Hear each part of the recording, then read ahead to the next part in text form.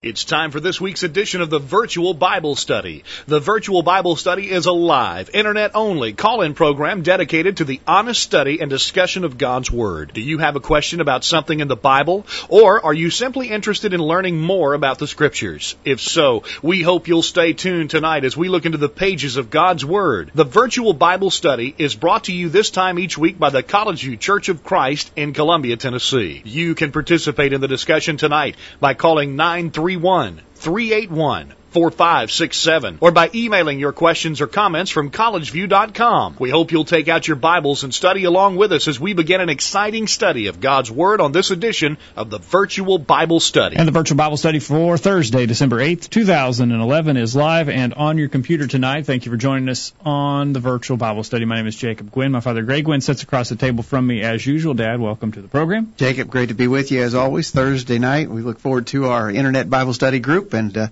hope that we'll have a good and productive study tonight. That's right, and we're looking forward to that discussion being productive because of your participation. The ways you join in are 877-381-4567. That is a toll-free line, and the line is open. Questions at collegeview.com is the email address to use, and the chat room is live and open on the right of your viewing window tonight. Sign in there with no personal information required, and you can comment with listeners around the world. Well, we've got a program planned for tonight that has the potential to be quite controversial, unfortunately. Yeah, we've got some controversial questions. We're going to talk, I announced to our update list earlier today that we're going to talk about marriage questions. Obviously, there's an unlimited number of marriage questions, but we've got 4 that are on the docket tonight, so to speak. And maybe some of them are somewhat controversial, but there's some questions that have been posed to us over time. Some have been sent in by email. One of them was asked of me personally recently. And so I just thought it'd be worth talking about those questions on the Virtual Bible Study tonight. It's unfortunate that the marriage and divorce question or marriage question has to be controversial because the Scriptures aren't. The instructions are very simple, but we'll talk about that as we go along. Someone, though, did sort of chide you that maybe you're going to venture into the very controversial here tonight. Yeah, I've been warned that the questions tonight are quite controversial, and we may have our hands full. We're going to do our best, and if people are not satisfied with our answers, they'll just have to be not satisfied with their answers. But we'll do our best to give a Bible answer. That's what we always try to do, Jacob, on the Virtual Bible Study. That's what it's all about. And if you don't like our answers, if you're not satisfied with them, you can correct that by giving us a call, send us an email, or sending your comments in the chat room. Yeah, and we will try to deal with them all. We always do. In fact, on this one question, one of the fellow who got a question from Bill in Texas, and he had sent the question in a few weeks ago, and I told him we'd try to deal with it in a future broadcast. And when I put his question in the mix for tonight's study, he wrote me back and said, "I'm surprised." He said, "I didn't think you'd do it." Didn't think you? Oh, well. Okay. But we will. And I think Bill's probably listening tonight. Bill, I hope you're there in Texas listening to our discussion. He's sent in some emails to me. We'll deal with those when we get to them. But we're glad for everybody who's listening tonight. Again, it's questions on marriage. And to our update list earlier today, as we always do on Thursday, we try to send out an email telling you our topic, asking you some questions for consideration, getting your feedback.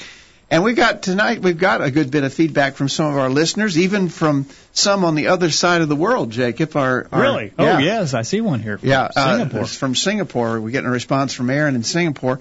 I think we got a good study. Here's the questions we sent out earlier today. Question 1. This is not a divorce and remarriage question. This is another question about marriage. A church in rural eastern Kentucky made news headlines this week by voting to bar mixed-race couples from joining their congregation. It was a story in the Nashville Tennessean that we picked up. What does the Bible say about interracial marriages? Do you believe they are sinful? Why or why not? That's question 1. Question 2. There are some who believe that men may divorce an unfaithful wife and remarry without sin. By the way, my question had a typo in it. That should be without. Yeah. Because I would agree with it the way you posed it. That a man may divorce an unfaithful wife and marry without sin, but women are not authorized to divorce an unfaithful husband. The view is taken based upon the wording of Matthew 5:32 and Matthew 19:9. And so the question is, can an innocent wife divorce a guilty husband and remarry without sin? Why or why not? Mm-hmm. Question 3. This is the question from Bill in Texas. How would you respond to Bill? If Paul and the other apostles were guided to all truth, and Paul taught on MDR, MDR is obviously an acrostic abbreviation for marriage, divorce, and remarriage. Paul taught on MDR at least 2 times, and he never said anything about the Jewish exception for remarriage. Why did the denominations and Protestants run to the time era of the old law to quote Christ talking to the Pharisees? Paul said he preached the whole counsel of God, Acts 20:27. Plus, he said in 2 Timothy 4:17 that the message was preached fully by me. In other words, Paul said the message was preached fully by me, Paul. Paul, in all his teaching on MDR, and he quotes Romans 7:1 and 3, 1 Corinthians 7:10 and 11, 1 Corinthians 7:39 and 40. The Pharisaical or Jewish exception is not mentioned. If the Holy Spirit guided him to all truth, where is it? Was it an oversight that he did not mention that a married person could get a divorce if a mate committed adultery? It was plain from the reading of instructions to Christians given by the Holy Spirit and Paul that you are bound to your mate for life. Okay. And so Bill's position is when Jesus offered an exception whereby a person could divorce and remarry without sin in Matthew 5:32 and Matthew 19:9, Bill's position is he was talking to the Pharisees, and it doesn't apply to us. Okay. All right, so we'll deal with that. That's a kind of involved question. We'll try to get to that. Yeah. And number 4, if an innocent mate is put away or divorced by their lawful mate, in other words, here's a mate. He or she is innocent, but their mate puts them away, divorces them. May that put away mate remarry without sin if their first partner committed fornication either before or after the divorce takes place. That's a common scenario, unfortunately. Yeah, and it is a divisive question somewhat, so we'll deal with that. All right. Those are our questions. We've got 4. We're going to have to hurry to get to them all. Let's get going. 877-381-4567. Questions at collegeview.com. The chat room is open as well. And Anthony's behind the controls tonight. Anthony, good to have you here. We'll look forward to hearing from you as the program goes along tonight. I'll go ahead and open up your mic, so anytime you're ready, you can blast away. Just don't be whistling over there, Anthony. All right. All right. Here's the. I'm not going to read this whole thing out of the Nashville, Tennessee. Let's go to this first question. Interracial marriage. What does the Bible say about interracial marriage? Is it authorized? Is it sinful? What do you know about interracial marriage? We based that question on a news article that came from the Gulnari. I'm not sure how you say it. I never figured that out either. It's Gulnari Free Will Baptist Church. That's in Pike County in eastern Kentucky. Yes. Rural eastern Kentucky. And they passed a resolution saying that they do not condone interracial marriage and, quote, parties of such marriages will not be received as members, nor will they be used in worship services and other church functions, with the exception being funerals. They will do a funeral for such a person, but you can't be a member of that church. You will not be used in their services. Small church, 35 to 40 people, but they got quite a bit of news coverage on this. Oh, man, all over the news. Yeah. Church member and former pastor Melvin Thompson pushed for the vote, but he would not tell the Associated Press why he did it. And so that was the story that kind of got our attention. I've not known anybody to kick up their heels too much about interracial marriage. In recent years, I don't have trouble imagining that in time gone by, even right here in our immediate community, it would have been a pretty eye-raising situation because there was just some general prejudice, an awful lot of general prejudice. Thankfully, I think we can say thankfully, a lot of that has gone by the way. I'm not saying that the problem of racial prejudice is completely gone, but I got to tell you, it's a way a lot better than it used to be, and we can be thankful for that. But what about interracial marriage? I learned in this news story that it not too many years ago it was illegal to be interracially married in Virginia. I think it was in the last 40 years, maybe. More than 40 years ago, the U.S. Supreme Court knocked down a Virginia statute barring whites from marrying non-whites, and overturned bans in 15 other states. So that was just 40 years ago. Yeah. So it has been a problem in the past, but what do the scriptures teach us about interracial marriage? Jim in Mount Pleasant says the Bible nowhere condemns or comments on marriage from an interracial standpoint. The comments of God are, A, do both parties have a right to marry? Single, widowed, divorced for the right reason according to Matthew 19:9. B, are they male and female according to Matthew 19? Beyond these concerns, the Bible does not prohibit the marrying of a person from another race unless you're talking about outer space. If I had Jim on the line, I'd say, now, okay, where does it address outer space partners? No. I don't know. I guess maybe he's making I believe that's tongue-in-cheek. All right. I think we got a real good answer. That's a good answer by Jim, by the way, and we got a good answer from Aaron in Singapore, who writes this: the Bible says nothing about any distinction between races of men except that God cares nothing about them. All men are descended from one, and there is only one human race, Acts 17:26. The only distinction that God ever cared about was Jew and Gentile, and that distinction no longer has meaning, Romans 10:12, Colossians 3:11. At one time, God prohibited his people from marrying certain nationalities, Deuteronomy 7:1-4. But only certain nations were excluded, and it was not because of their racial origin, but because of their pagan practices. There was no prohibition on marrying outside your race, even to the Jews. Hence, the bloodline of the Son of God included Rahab and Ruth, neither from Jewish lines. At least one instance of interracial marriage is recorded in Numbers 12, beginning verse 1. Moses' family was unhappy with him for marrying an Ethiopian woman, yet when they challenged him, God took Moses' side, not theirs. None of us is of unmixed ethnic heritage anyway. If every man were limited to marrying someone with exactly the same mix of ethnicities that is in his own bloodline, we'd all die celibate.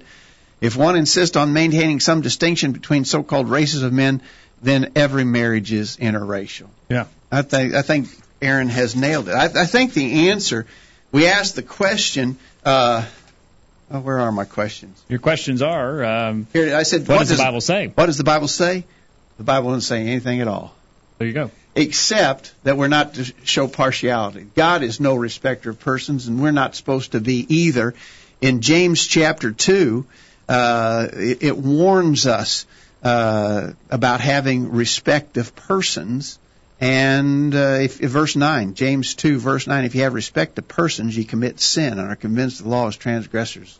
And so I'd say that's about the only thing the Bible says on it. Well, yeah, and that is a good comment by Aaron, because most people think interracial between, they're varying, races even of what we'd call Caucasian. Yeah. So, do you know that you have pure Caucasian blood in your veins? Or do you have to be? How many generations back you got to go, by the way? Or is it just United States Caucasian versus? I don't know. Yeah.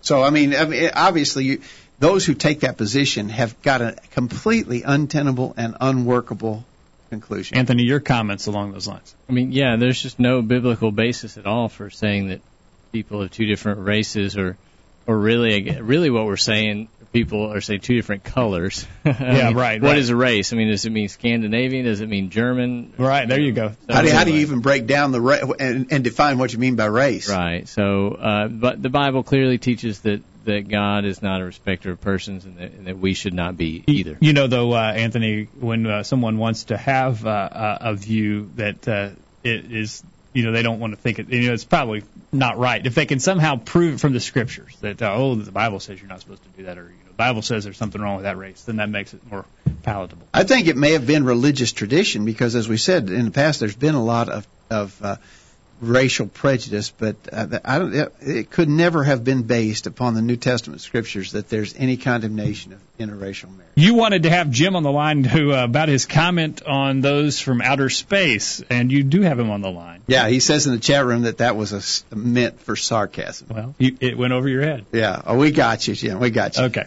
Well, we're going to take a break, and when we get back... Now, that was the easy question. That was the easy one? Yeah, that was the easy one. So, oh, boy, we're in for it tonight. All right, the second one that we're going to go to is, does the woman have the same rights of divorce and remarriage that a man has? That's our question we'll go to when we get back from the break. So, a man can divorce his wife, but a wife can't divorce her husband. That's what some say. Okay, we'll get on that on the other side. So we're talking about racism, maybe talking about chauvinism now.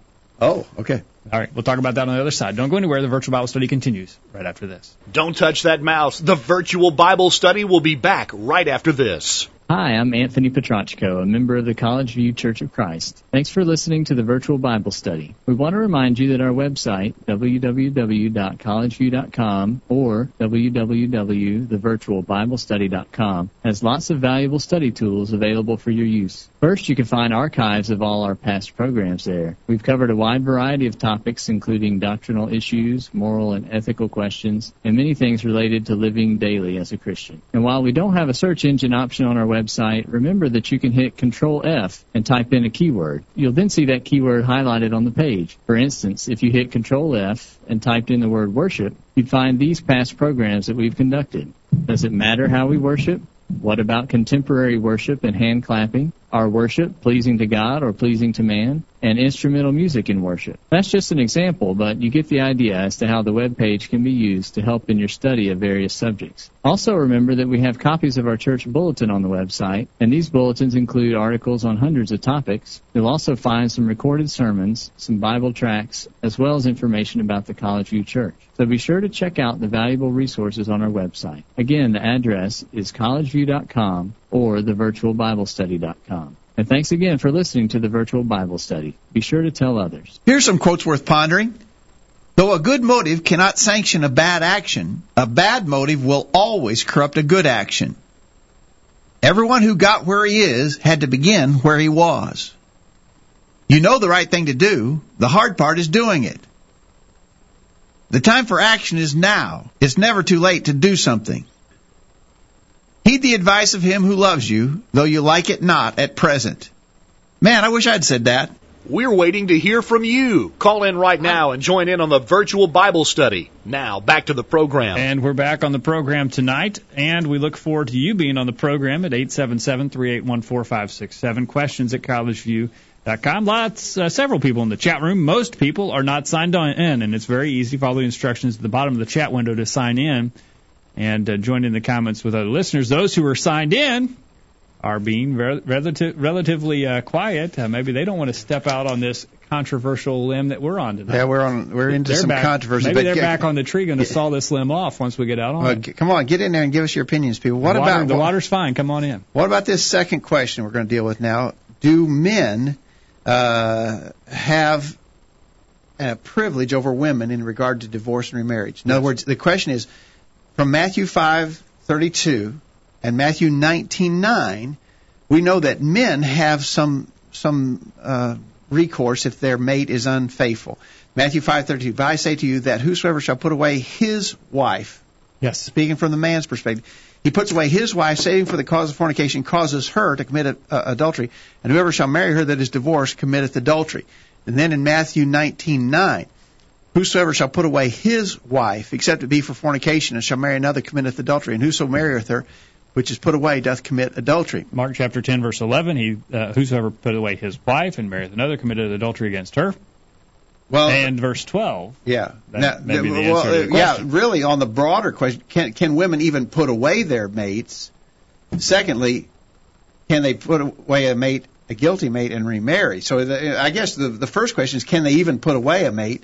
Secondly, can they remarry if they put away a guilty mate? Well, Mark 10, verse 12 says, if a woman put away her husband, be married to another, she committed adultery. Yeah, and so some might use that in support of their conclusion that a woman can't put away their mate. Okay. Got some answers. Jim in Mount Pleasant says the usage of the wording man is all inclusive, meaning it refers to male and female in matters dealing with sin and salvation. The question of the Pharisees in Matthew 19 was about what a man may do, and thus Jesus answered accordingly. Paul's reference to a wife remaining with her husband in 1 Corinthians 7 seems to indicate that it was well within her liberty to divorce an unfaithful husband. That's from Jim. All right. And I think you got one there from Aaron. Yeah, Aaron says, let's see here. Aaron says it's not clear to me why. Nope, you don't. I think it's from Yeah, there's two there from Aaron. Yeah, but I've looked at I think this actually goes to question number 3. So. I guess he didn't answer that. I think you're right. I got an answer though from Pat in Harvest, Alabama, who says some teach a woman cannot divorce her husband for fornication because Matthew 19:9 and 5:32 only state the exception clause from the standpoint of the man. But how would that reasoning work with Romans 7:2 and 3, 1 Corinthians 7 verse 39? Wouldn't it mean a widower could not remarry, since this truth is only stated in the New Testament from the standpoint of the woman? You remember Matthew 7 verses 2 and 3. Also 1 Corinthians 7:39 says if a woman is bound to her husband so long as he lives, but if he be dead, she is free to marry who she will, only in the Lord. So a woman is free to remarry if her husband dies. Well, is a man not free to remarry if his wife dies? If you took the position on divorce, you'd have to take the same position on marriage after death. Ooh, you see the point Pat's making? I see that point. All right. He goes on to say, because of passages like Acts 10:34, the general rule in the Bible is that any law that applies to the man also applies to the woman. Just like Galatians 3:28 teaches that laws apply equally to Greeks as they do to Jews, it teaches the same thing about male and female. I could just as easily argue that Matthew 19:9 only applies to Jews since they were the ones that were listening at the moment, as one can argue that it applies only to men. Jesus didn't have to state the exact same law again for the woman. That would just take up extra space. Sometimes extra space is used, like Mark 10:12, 1 Corinthians 7:12 and 13. But these type verses only serve to confirm that the marriage, divorce, or marriage law applies the same to men and women, not differently. There's only one New Testament law that applies to both men and women equally. There are exceptions to this general rule, but there are exceptions, that is, that you can switch gender roles. Mm-hmm. But the exceptions that are But they are exceptions that are indicated in an obvious way. For example, the husband is to be the head of the wife, and the wife is to be subjection to her husband, Ephesians 5. The nature of the case, they can't both be head, and also one in subjection to the head, tells you the law applies differently to the male and female, and so on he goes. And then he gives a whole list of cases where he thinks most people would agree that the roles are reversible, male. And I want to show you one of the. I thought of this too, in addition to what Pat has said. I think he's got this in his list. Go to Matthew 5. In Matthew 5, that's one of the ones we read. Verse 32, whosoever shall put away his wife, saving for the cause of fornication, causes her to commit adultery. Yeah. It's worded from the man's perspective. And some are saying, since it's worded from the man's perspective, the woman can't do it. Yeah. We'll go back just a few verses in the same context. Look at verse 28. Matthew 5:28. Matthew 5:28. I say to you that whosoever looketh on a woman to lust after her hath committed adultery with her already in his heart. Mm-hmm. That's worded from the man's perspective. Could a woman not look at a man and lust after him and commit adultery in the heart? I think most people would agree that she could. Right. This is in the same context. In this whole context, Jesus is speaking in those ways, like Pat says, using the male role as the generic. But it's obvious that it applies to both. Go back a few verses earlier. Verse 23? Yeah, verse 22. 22. Whosoever is angry with his brother without a cause shall be in danger of judgment. Whosoever shall say to his brother, Raca, shall be in danger of the council. But whosoever shall say, thou fool, shall be in danger of hellfire. Well, it's spoken from the male perspective, but wouldn't that also apply to a woman? So it's all right for women to sit around and call each other fools? Well, you'd have to take that view if you are going to take the view just a few verses later in verse 32 that it only applies to the man, not to the woman. Okay. So I'm saying those gender roles are reversible. That's the argument that Pat was making in his article. I think it's a good thing that they are reversible. For instance, look at John chapter 3. In John chapter 3, Jesus said to Nicodemus, Verily, verily, I say unto thee, except a man be born again, he cannot enter the kingdom of heaven. Does that apply to a woman? Well, yeah, we all believe that it does. Yeah. But it's spoken from a man's perspective. The male role is often used in the generic sense, and I think that we can understand it so. Okay.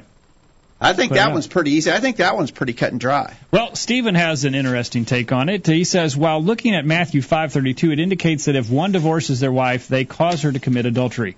There is an implication here that the wife will find another man and remarry, thereby committing adultery if divorced for any reason. However, we know the exception very well, so I will not say anything about it. Even though, if our spouse cheats on us, I don't believe we should be desiring a divorce. In fact, the rule is really no divorce for any reason, Matthew 19, verse 8.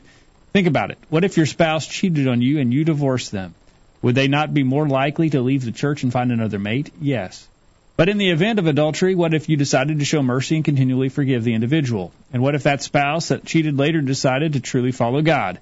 It would be a lot easier for that individual to be willing to repent and come back to God than if a divorce came about. If after you sinned and committed adultery against God in a covenant relationship, would you want him to divorce you for good? Cannot say it is wrong to divorce if a spouse cheats on you because it is scriptural, and sure, it would be hard to forgive, but all the more opportunity to grow in forgiveness and loving kindness. I just think that man is sometimes very selfish, just thinking about what's in it for them. In fact, if a spouse is so quick to want a divorce after their spouse cheats on them, I really have to wonder if they were part of the problem in regard to their spouse's infidelity. It's an interesting comment there by Steve, and I think that something worth thinking about, Anthony. I think it's going to be a judgment call and something that individuals have to decide for themselves. Right. I think that's a very good point.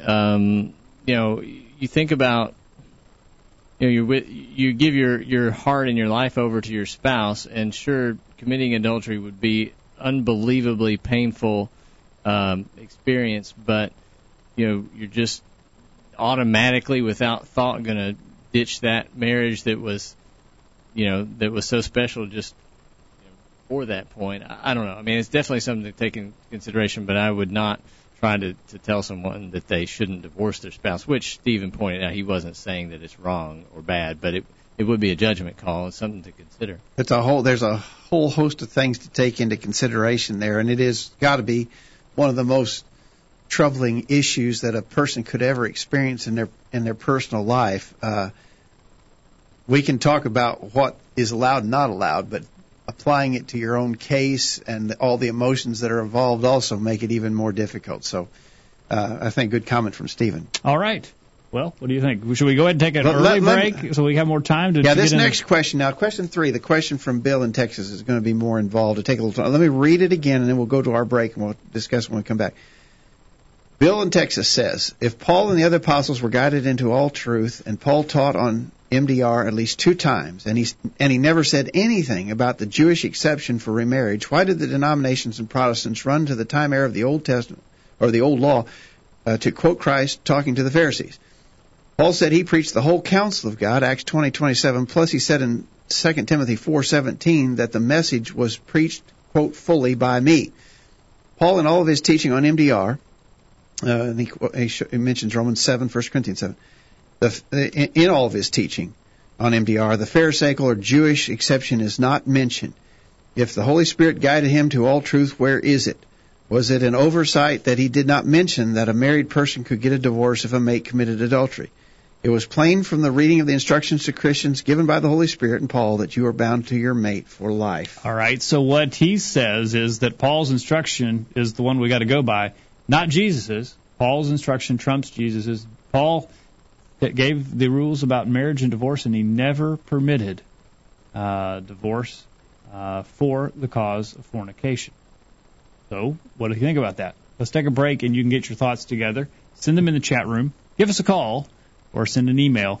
We'll look forward to getting into Bill's question on the other side of the break. The bullet point is up next, and we continue right after this. Enjoying the virtual Bible study? Email a friend during this break and tell them to join in on the discussion. There's more exciting Bible study after this commercial. This is Greg Gwynn with this week's bullet point.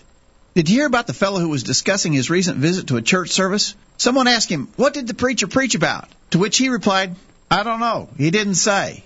There could be at least a couple of reasons why a person could attend a religious meeting and come away without having received a meaningful message. First, it might be that the listener didn't do his job well. Perhaps he was distracted by other thoughts, and he daydreamed away the time while the preacher was trying to make his points. If this is the case, then more effort needs to be made to listen carefully and to follow along with the sermon. It sometimes helps to take notes, and it certainly is helpful to look up scripture references in your own Bible. Concentration is the key, and this is up to each individual hearer. Try to emulate the noble Bereans who, quote, received the word with all readiness of mind, Acts 17, verse 11. More often than not, the problem of a person not understanding the message lies with the speaker. It is the task of every preacher to work hard, prepare, plan, practice, and perform his duty in such a way to make his lesson plain and understandable. Paul, though discussing the miraculous manifestation of tongue-speaking, made a point that is applicable here. He asked, quote, if the trumpet give an uncertain sound, who shall prepare himself to the battle? 1 Corinthians 14, verse 8. If the preacher doesn't make his points clearly, and if the people leave the assembly with doubts as to what was said or meant, then he has failed in his work. The Jews who were returning from captivity provide a great example for us all in Nehemiah 8, beginning verse 1. Quote, Ezra the priest brought the law before the congregation, both of men and women, and all that could hear with understanding, and the ears of all the people were attentive unto the book of the law. Ezra read in the book of the law of God distinctly, and gave the sense, and caused them to understand the reading. We must all do our part in the important process of teaching and learning the Word of God. That's this week's bullet point. Think about it. My name's Roger Toombs, and me and my wife love to listen to the virtual Bible study on Thursday nights. Broadcasting around the world with truths that are out of this world. The virtual Bible study. Take it away, guys. And we're back on the program tonight, and some shocking statistics from the chat room tonight. 78 listeners in the chat room do not want to comment. That's sort of disturbing, isn't it there, Anthony? Only 28% do, 72 don't. Yeah, we got some shy people tonight. That's all right. It doesn't hurt. You might as well log in there just in case you got a comment that comes to mind. The percentage just went down. More people are coming into the chat room and not signing in. So just go ahead and sign in. And if you do have a comment that you'd like to make, you're already ready to go. It's very simple. We're looking forward to hearing from you as we talk about marriage questions on the virtual Bible study tonight. We're getting into Bill's question now. And that is, and real quick from the chat room, Jack in Georgia says a person would not be in sin if he did not divorce his wife. Nor would it be a sin if a person encouraged a person to remain in his marriage and be reconciled, and we'd agree with that. If divorce destroys the family, should we as Christians take this very seriously? The family is still destroyed no matter how the divorce came to be. We would agree with that. It's not our question is not, is divorce the right thing? Is divorce the right thing always the right thing to do? Our question is more from the standpoint of what does the law of the Lord teach and allow? The law of the Lord does not mandate that if my mate is unfaithful to me, I must divorce her. That's not the question. Nobody I know takes that view. But the question is, would I be within my authorized rights to divorce an unfaithful mate if that became the case? Nick says it would be much worse to take back a sinful spouse if you could never forget it and threw it in their face often. I would agree with that, And too. Anthony, you said it depends on perhaps the situation. Right. I was just thinking, we were saying that maybe we should really give thought to not divorcing in that situation, but I guess it could depend a lot on the sinful spouse's disposition. Were they doing this out of complete and outright rebellion, where they've given up on the marriage and they are intending to try to wreck the marriage, or was this a spouse who was caught up in sin and is deeply, deeply regretful of it and wants to save the marriage? So that would have to be taken into consideration if you were the unfortunate on the unfortunate end of that situation. A good comment there. All right, Bill's question. All right, Bill's question. We've read it twice, so we'll just go on. But Bill's written me in two more emails to sort of clarify what he's talking about. I don't have time for all of it, but I want to touch on, I think, the gist of what he's saying. As a follow-up to his question, he says, a person is bound to his or her mate for life. Men cannot separate what God has joined together for any reason except death. The exception Jesus was talking about in Matthew 5:32 and Matthew 19 was given to Jewish audiences, and the subject was fornication, premarital sex. There's no such thing as remarriage. It is not in the gospel of our Lord for any reason except death. The claim of one exception the Savior gave is not actually grounds for divorce at all. It's merely the erasing or annulling of a relationship in which the parties were not joined by the Creator at all. Fornication is a valid reason to put away a betrothed wife. Remember, Mary was called Joseph's wife before they came together. So you could put away a betrothed wife with the right to remarry. So let me stop you. He says Matthew 19:9 is not talking about someone you're actually married to. It would be maybe your fiancé. Yeah, someone you're engaged to or betrothed to. I would disagree with that because the Pharisees asked him, is it lawful for a man to put away his wife for every cause? Jesus' answer in verse 6 was, what therefore God hath joined together, let not man put asunder. Yeah, they were married at that point. Jesus' answer proves that they were asking, and he understood their question to be about people who were actually married, not just betrothed to one another. All right. So I think I'd have to. I hope Bill's listening tonight. Bill, I'm going to disagree. I'm going to end up disagreeing with your position pretty adamantly here, but I don't want you to take personal offense at it. I would ask you to consider some of these other points. He says, why choose the Jewish exception clause to the Holy Spirit in Paul's counsel and make it applicable in the New Testament for Christians? The Jewish exception is not part of the gospel of our Lord. Paul said he spoke the words of Jesus, also guided by the Holy Spirit to all truths. He shunned not to speak the whole counsel of God. He did not include the exception clause because it was not part of the instruction and conduct for Christians. He goes on to say in another email, Jesus had counsel for both dispensations in the four Gospels, but mainly in Matthew. Not all of what he said in Matthew is for the Christian. We can prove that by quoting verses like Matthew 5:24, when you bring your gift to the altar, or Matthew 6:17 concerning washings in preparation for fasting. He says, when you read the support for Paul preaching the whole counsel on divorce and remarriage, hone in on the fact that he said several times that his words were from the Holy Spirit and the Lord. His counsel was that we are bound to our mate, bound for life to our mate. Don't miss 1 Corinthians 7:10, where he said, "Not I, but the Lord command this: a wife is not to depart from her husband." All right. So how are we going to answer? Well, first off, I think he's wrong. I think Matthew 19 is not talking about situations where people were engaged or betrothed. That's true. I think it's clearly talking about people who were married, and they understood that was the question they were asking. Jesus understood it. So I would take that part off the table. I think Bill's mistaken about that. All right. Eric has responded, and let's get his comment, and he touches on this Matthew 19 in his second paragraph. He says, "It's my understanding that when Paul refers to what the Lord commanded in verse 10, not I, but the Lord, he's referring to what Jesus had taught during his earthly ministry, that divorce is wrong. Therefore, it seems Paul is assuming an understanding of what Jesus already taught and was now answering questions related to other matters, such as the marriage of a believer and an unbeliever. He does not address the specific issue of divorce because of infidelity, but builds on the general principle, let not man put asunder. The teaching of the Lord was and is still in force." He also goes on in Matthew 19, he says, Jesus is not simply answering a question about the law of Moses, as some have suggested. First of all, he answers their general question about divorce by going all the way back to the beginning, and when asked specifically about what Moses commanded, Jesus does respond in verse 8, and then says, "And I say unto you," verse 9. The same formula is used in Matthew 5:31 and 32, where Jesus is clearly laying down the new law. Yeah, I think that's right. I would agree with that. So he's not reiterating the Old Testament law. This is different than the law they had been living under Moses' dispensation. I've got an article written by a good friend, and some of you will know Bob Dickey, and I won't read it all, but he makes this point. He said in Matthew 19, Jesus was speaking to the Pharisees, not to us. That's the argument that's being made. Bob asked the question, does this mean that we are to take nothing Jesus said to the Pharisees as binding on us today?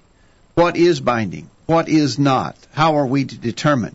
What about what Jesus said to Nicodemus, a Pharisee, when he was told that we must be born again? We already looked at that question. Yeah. So in other words, just because Jesus was speaking to Pharisees doesn't mean that it was only applicable to them. That's the point being made.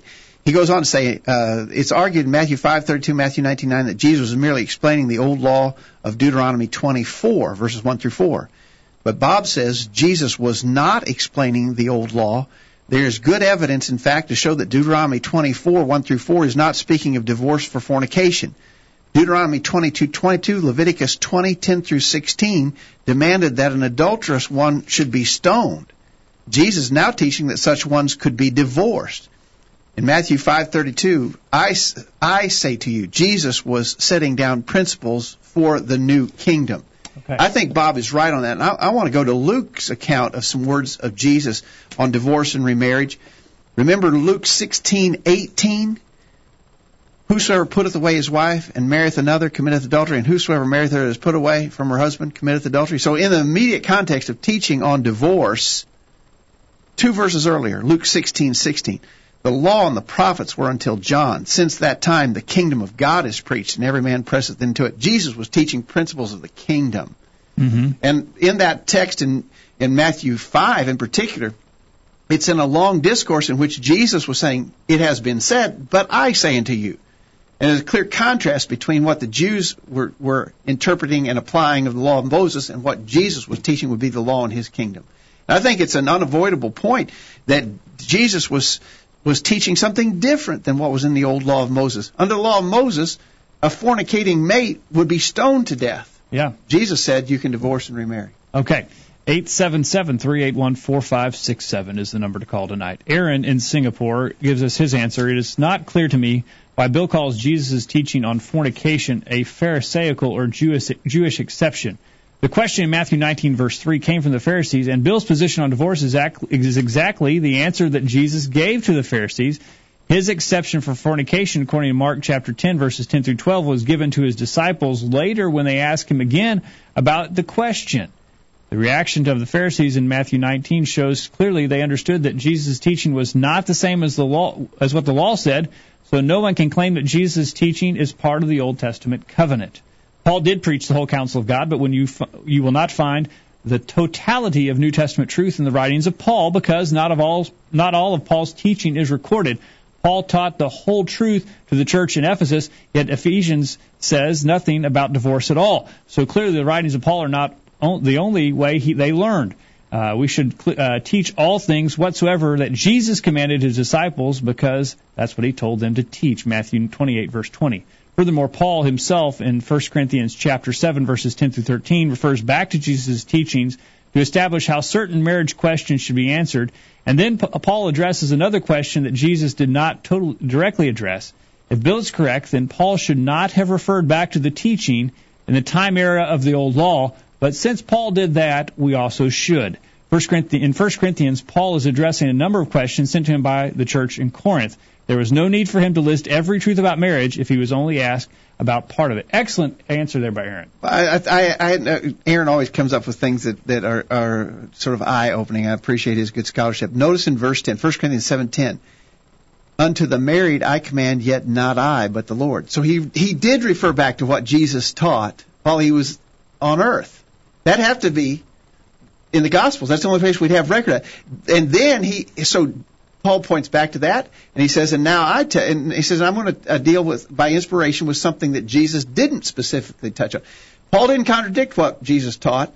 He gave some additional information to what Jesus, but he did refer to what Jesus taught. Let's go back to Bill's claim that Paul taught the whole truth, that he taught all the gospel. I think that's a fundamental mistake in the position that Bill's taking here. Yep.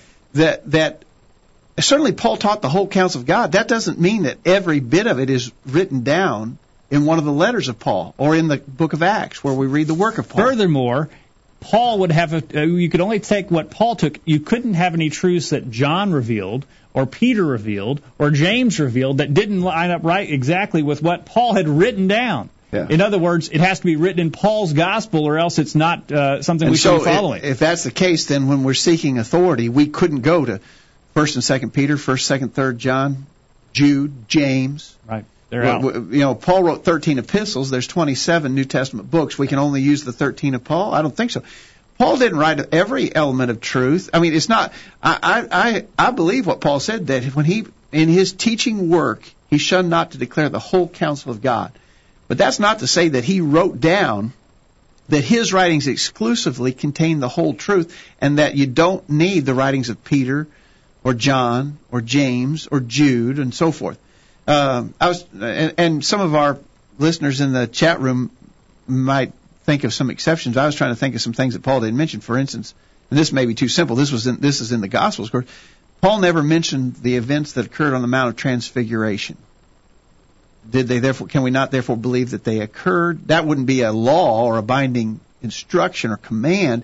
But I'm just trying to think of some things that we know, that we accept as being so, that I don't hear. Yeah, you'd have to do some time considering that, but I'm sure there are some truths revealed in other gospel writers that Paul doesn't have in here. Yeah. We've fallen behind in the chat room. Anything we need to pick up in there, Anthony? Anthony's the monitor tonight. There's a lot of stuff going on in there. We had one thing that was interesting.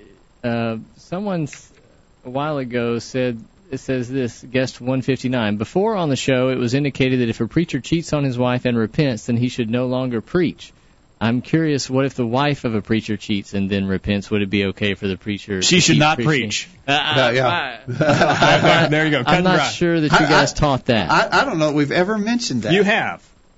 I remember it. You said he probably should step down. I think he's soiled his reputation. Yeah. Well, that's a personal conviction. I couldn't teach that as a law. Yeah. It's not a law. My conviction is that if a man has not been able to maintain fidelity in his marriage, that probably he has one of the consequences that ensues is probably that he shouldn't be filling the pulpit. But I label that immediately as a personal opinion on the matter. Anything else, Anthony? Well, there's a lot of discussion talking about whether, as we were talking about, whether all of Jesus' teachings are binding today, or were some of them only, being addressed to the Jews of the day, and such as that.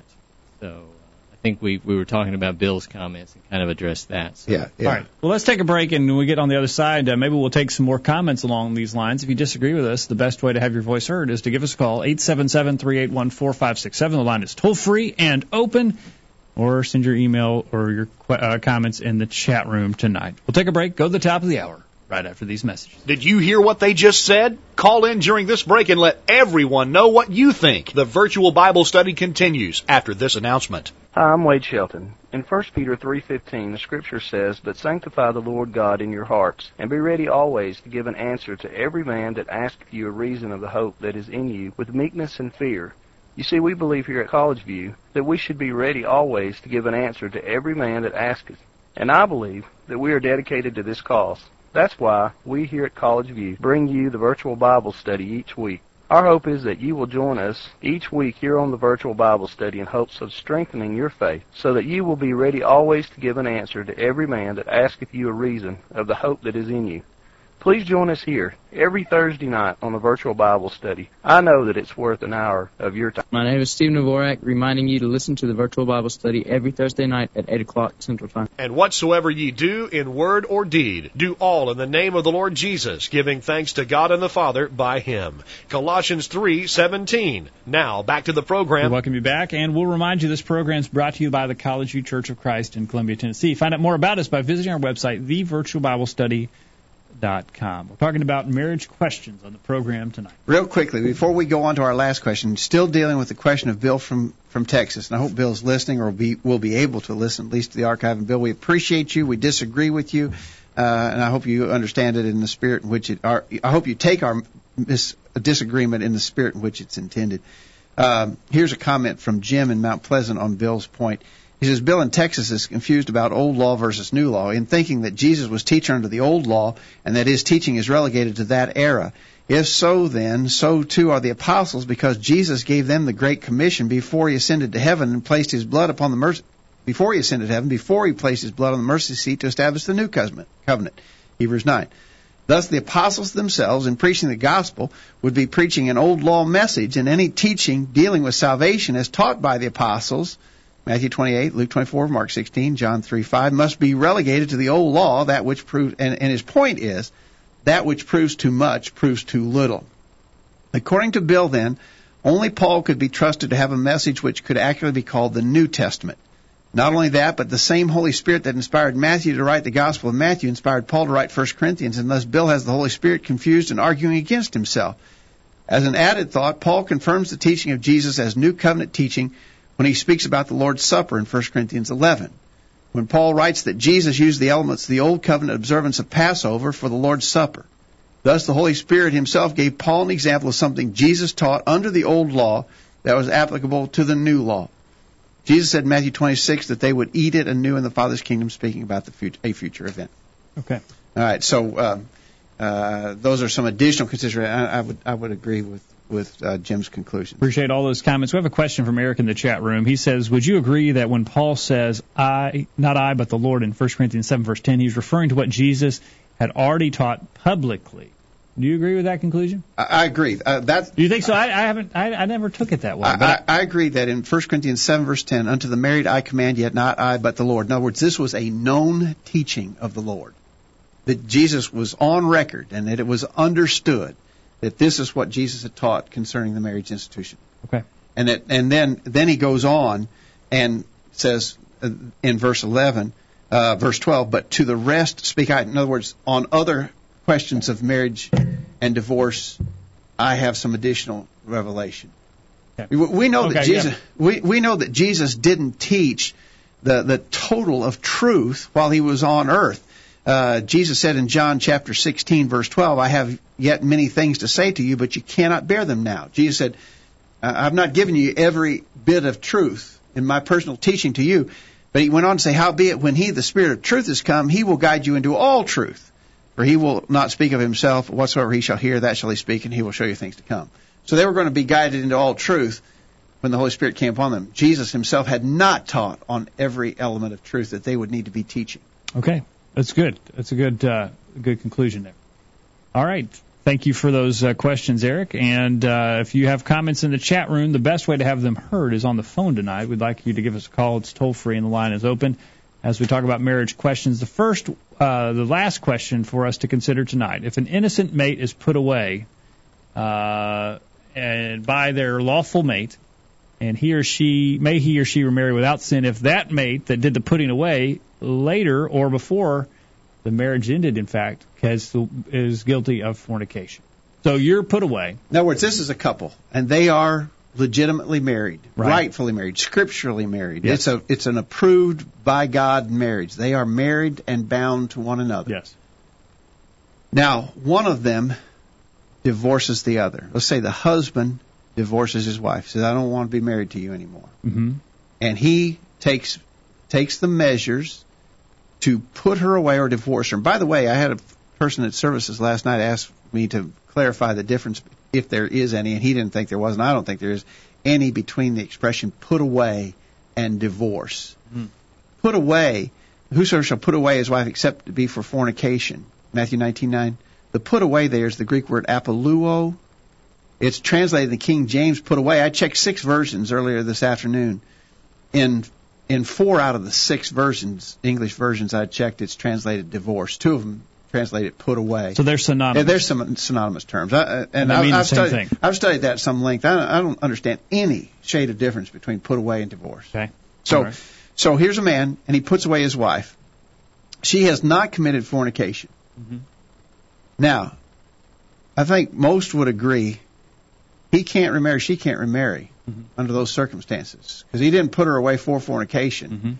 And so now it's found out. Let's say either she now finds out after the divorce that he was cheating on her, or after the divorce, maybe sometime after the divorce, he takes up with another person and engages in sexual activity.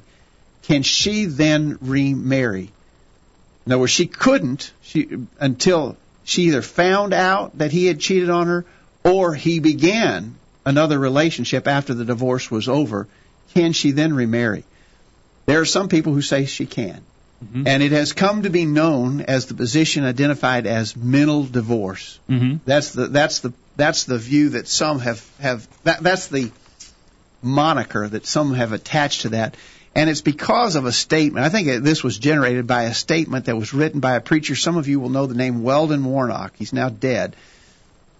But he wrote a number of years ago, someone asked, what about a woman who is put away, divorced by a man simply because the man no longer wanted to be married?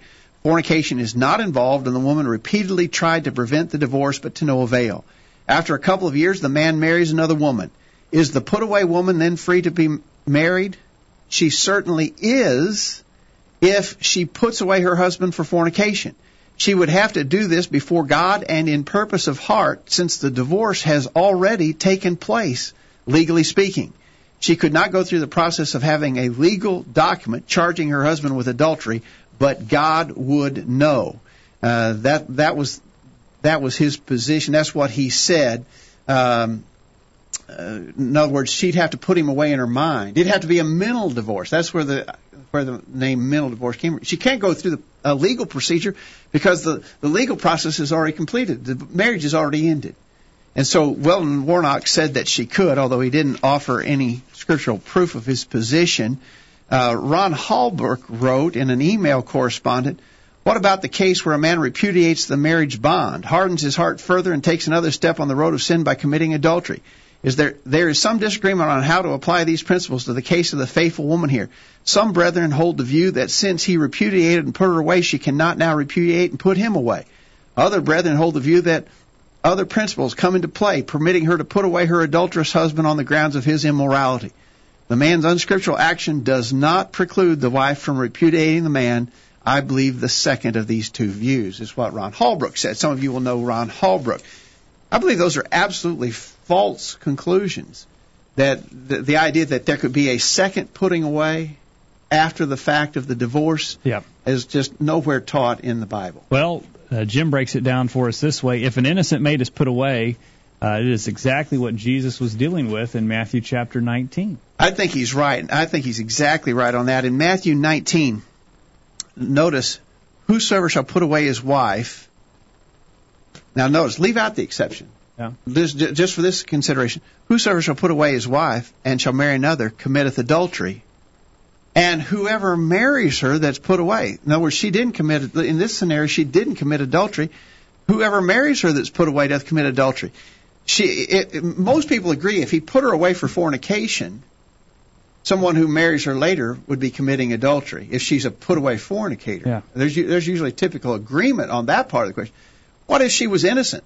If she was innocent, skip the exception clause in Matthew 19:9, and it still says that whoever marries her that's put away doth commit adultery. Without an exception, and there is no exception listed anywhere in Scripture. And so, and this is a bit of an overstatement, a little bit of an overreach in expression, but it has been said no put-away person can remarry, innocent or guilty. Now that's not exactly right. You have to be a little clearer on that, and you have to say that no person who is put away from a lawful spouse can remarry another while that lawful spouse is living. Okay. You get that? Let me say that.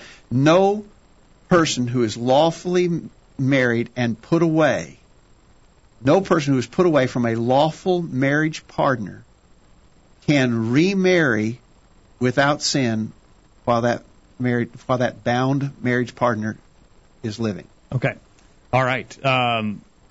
It's and a lot of these instructions on marriage and divorce and remarriage may seem somewhat unusual to us, maybe not fair from a human perspective.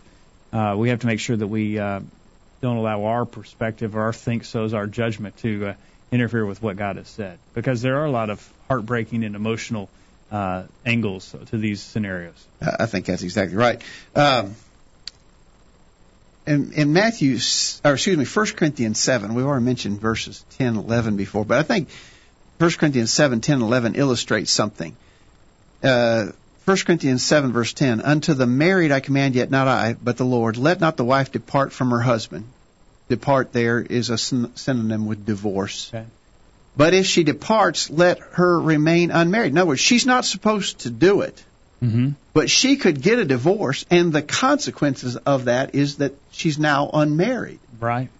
She said, let them remain unmarried or be reconciled to the husband. Let not the husband put away his wife. Now, the point I'm making here is men have control over being married and divorced. Mm-hmm. I can marry, I can divorce.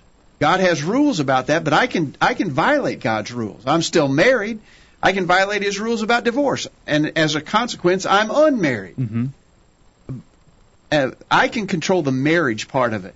Mm-hmm. God controls whether I'm bound or freed to be married. Right. And so I think when we study this question, it's really essential to distinguish the difference between being married and bound. Look at Romans chapter 7. In Romans chapter 7, verse 2, the woman which has a husband is bound by the law to her husband so long as he liveth. But if her husband be dead, she is loosed from the law of her husband. So then if, while her husband liveth, she be married to another man. In other words, the man she's bound to is still alive, referred to her here as her husband, but she's married to somebody else. And if that's the case, she shall be called an adulteress. When you're married to one, but bound by God concerning a different person, that is the biblical definition of adultery. Right. And so sometimes those subjects don't get explained carefully, and I think that leads to some of the confusion. All right. Well, we are just about out of time. Lots of good comments. Anthony, missed anything in the chat room tonight? Not really. I think we got everything. I mean, that last question is such a big question. It could easily be multiple programs that we could probably spend on that. I think folks probably have more to say on that question, and it certainly is one that has caused a lot of turmoil, so to speak. I see in the chat room, Guest 159 asks, what constitutes putting away? What does one have to do to put away? You have to do whatever is recognized in the culture where you live to initiate a marriage and to terminate a marriage. It's different in time and place. But in answer to that general question, what constitutes putting away, for that matter, what constitutes marriage? There will be different rules that apply in different cultures and civilizations, but in every culture, throughout the whole history of time, it's been understood what constitutes a marriage. It may not be the same in some other part of the world as it is right here in the part of the world we live in, but people over there know when you're married and when you're divorced. They know if a couple is married or if they're just committing fornication with one another. Right. They know because there's an established protocol whereby people establish themselves as being married. And the same thing is true about divorcing. There's an established protocol in every culture and society that constitutes the termination of a marriage. And so those would be the answer. The question, what constitutes puts away? What constitutes marriage? It's what is understood in the time and place where you're living. All right. Well, as has been mentioned, we could talk about this for several programs. The whole idea of God's instructions for marriage, divorce, and any possibility for remarriage. We'll call it quits for now, but we'll probably revisit this subject again in the future. I had an email question that didn't do because it wasn't on topic, but it says the plumbing doctor, and I don't know where he's from, asked, what about marriages could use him with bigger age gaps than normal, like that of 20 years? Oh, what do the scriptures teach about that? Yeah. Same thing they teach about interracial marriage. I think it teaches nothing at all. All right. Okay. Good question and quick answer.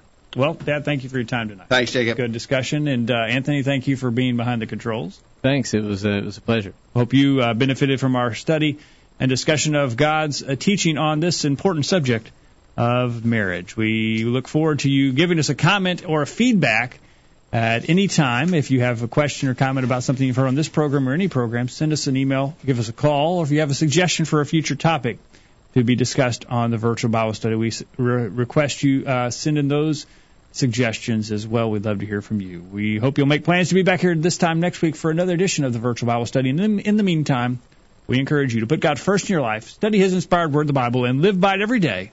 You'll never regret it.